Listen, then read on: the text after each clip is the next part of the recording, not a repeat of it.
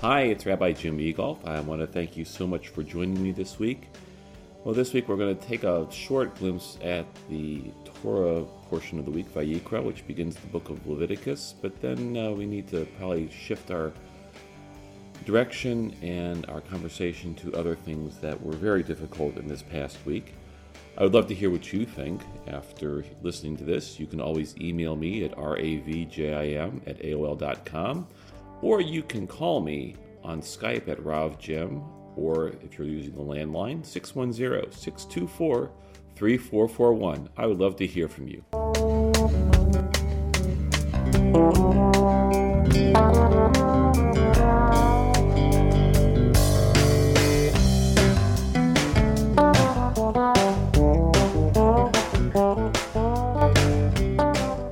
The Torah portion for the week begins with a word Vayikra. And at the end of Vayikra, there is an Aleph, which is a letter in Hebrew that makes no sound.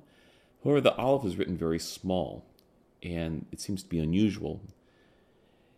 According to the Hertz Chumash, this was a tradition that was done before there were ever spaces between letters, in order to be able to tell somebody where one word ended and where another word began. But knowing where our boundaries are in our text is made much easier today because we have spaces between words. Well, boundaries seem to be one of those things that would somewhat define how we've been looking at various conversations that happened. But first, I want to return to a conversation that I heard that seemed to be very small at the time, like this Aleph in Vayikra, and seems to have blown up into the brouhaha that we saw this week. On January 10th of this year, a bizarre statement made its way out of Washington, D.C.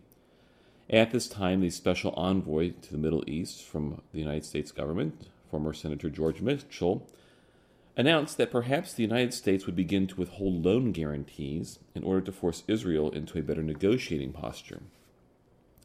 At the time, I was in Washington with our confirmation students on the Litakain program. Litakain is run by the Religious Action Center of the Reform Movement of Judaism, or the Union for Reform Judaism, and it's a yearly experience we have with our 10th graders. As I approached the table where some of the staff from the Religious Action Center were sitting, I told them of the news report about Mitchell's comment. The immediate response could kind of be summed up as, well, sounds like he will be looking for a new job soon. Fast forward to what happened this week, and perhaps this was the warning that Israel missed at the time, indicating that the United States government was less than pleased with the actions of the Israeli government. This week, we saw a difficult set of news reports. In retrospect, we might have seen that the visit of Vice President Biden to Israel was important for a variety of reasons. Perhaps the reason we did not see is that our VP, known for putting his foot in his mouth, was unusually quiet and managed to stay on message and on task throughout the trip. When the announcement came that 1,600 new apartments were to be built in East Jerusalem, we saw the diplomatic equivalent of a sharp stick in the eye, which then resulted in the theatrics that played out in the press over this past week. As I see it, there are three major issues that are colliding in the papers this week. Some of them we knew about, others, however, emerged as great concerns.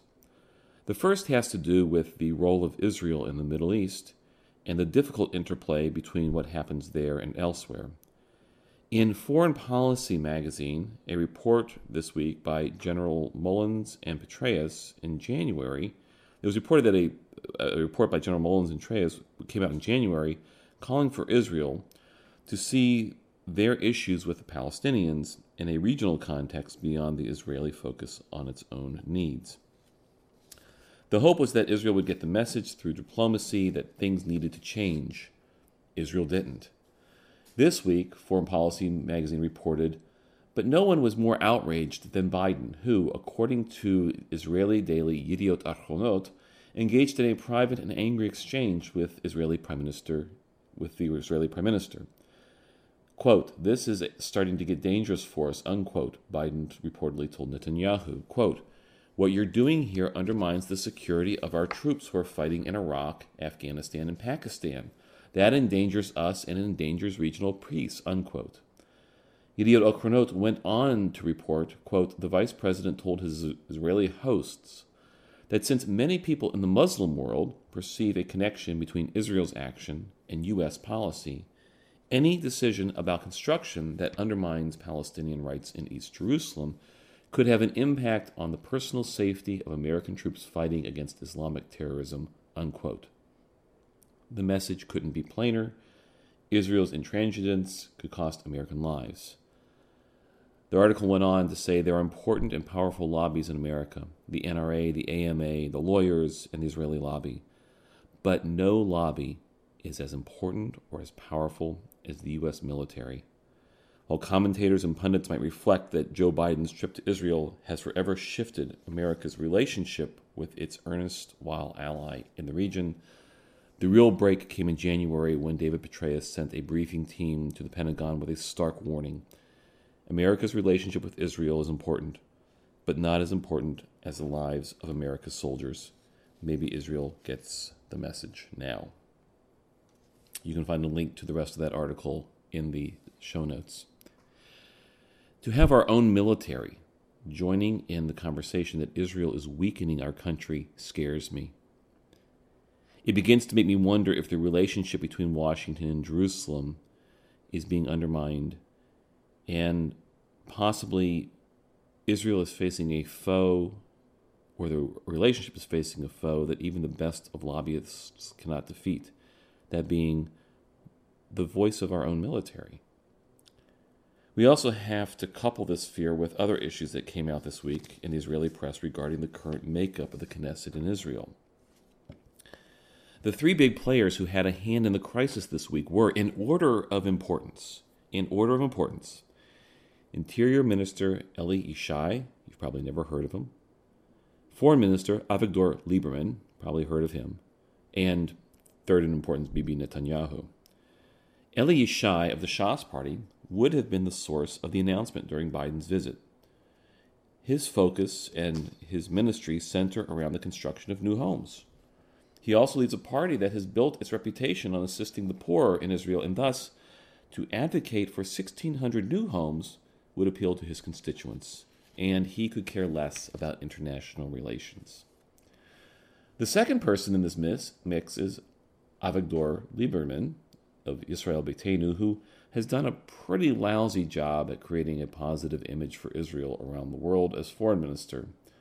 He has done this while his party has pushed for legislation in the Knesset that renders reform and conservative conversions worthless. Finally, there's Bibi Netanyahu, of whom Tom Friedman once quipped at the end of Bibi's last tenure as president. He said something to the effect, "Bibi brought everything to a halt regarding the Palestinians."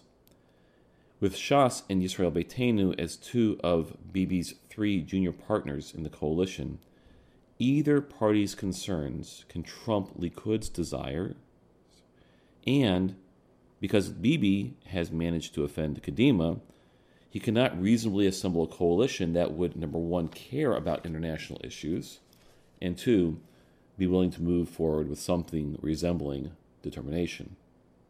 As a side note, it did not help this week when Bibi's brother-in-law called Obama an anti-Semite. Thank God that a Haaretz poll conducted this week found that Obama actually has a higher approval rating than Bibi does in Israel. Go figure. Again, the scary thing is that the demands once voiced solely by the Palestinians, that being halt construction in the territories, is now being echoed by Washington. Couple this with the reports from the generals, and the cause for concern grows larger. Now realize that all of this discord occurs while the threat from Iran continues unchecked, and we begin to find that the 2 to 3 existential issues that Israel had the luxury to face separately begin to coalesce and gain momentum. It goes like this. Housing is announced in East Jerusalem that will be affordable for lower income families, or at least there'll be more housing. This hits at the socioeconomic disparities in Israel. That housing project touches off Palestinian and American leaders and causes them to be walking in lockstep regarding the construction in East Jerusalem. Both of these issues, then, obscure the potential of a nuclear Iran, who, by the way, was annoyingly silent this week, with the president of Iran probably enjoying popcorn and watching CNN or Al Jazeera. And it seems like the three existential threats that Israel faces might be aligning in a way that is increasingly dangerous. I feel that it has always been necessary to both praise Israel and to be critical of Israel. Some like to accuse anyone who would be critical of as not loving Israel or caring, and nothing could be further from the truth. I believe that unless we care about all of Israel, we're only painting a false picture of what is really there. Personally, I look to a spectrum of Israel, from having been in the Negev and seeing untreated wastewater strew trash through a Bedouin village in the Negev, to the report that came from Haiti in January that Israel, of all the countries in the world, had sent the most modern medical field hospital to help after the earthquake. Good or bad, and everything in between, for me, it is all a part of Israel. I say this now because this is a time unlike any that we have experienced in a generation. We need to be in touch with our government officials and make our support for Israel clear and unambiguous. I urge this of you now because of a presentation I once attended led by Miri Eisen, former spokesperson for Prime Minister Olmert during the 2006 Lebanese War. She enumerated three existential threats Israel faces. Number one, social inequality. Number two, Palestinian conflict. And number three, Iran. When I see these three align and driving a wedge between the United States and Israel, it's time to get worried. Often Israel has had the luxury, and I use the word very loosely, to face each of these threats separately. When they conjoin, they become a three-pronged attack that I don't believe Israel has the ability to overcome without help. It is at this time that Israel needs our help and Israel needs our voices. Vayikra, and God called. Vayikra, I ask you to call your representatives, call the people who represent your government, and let them know of your concern and your support for Israel at this time. Shalom.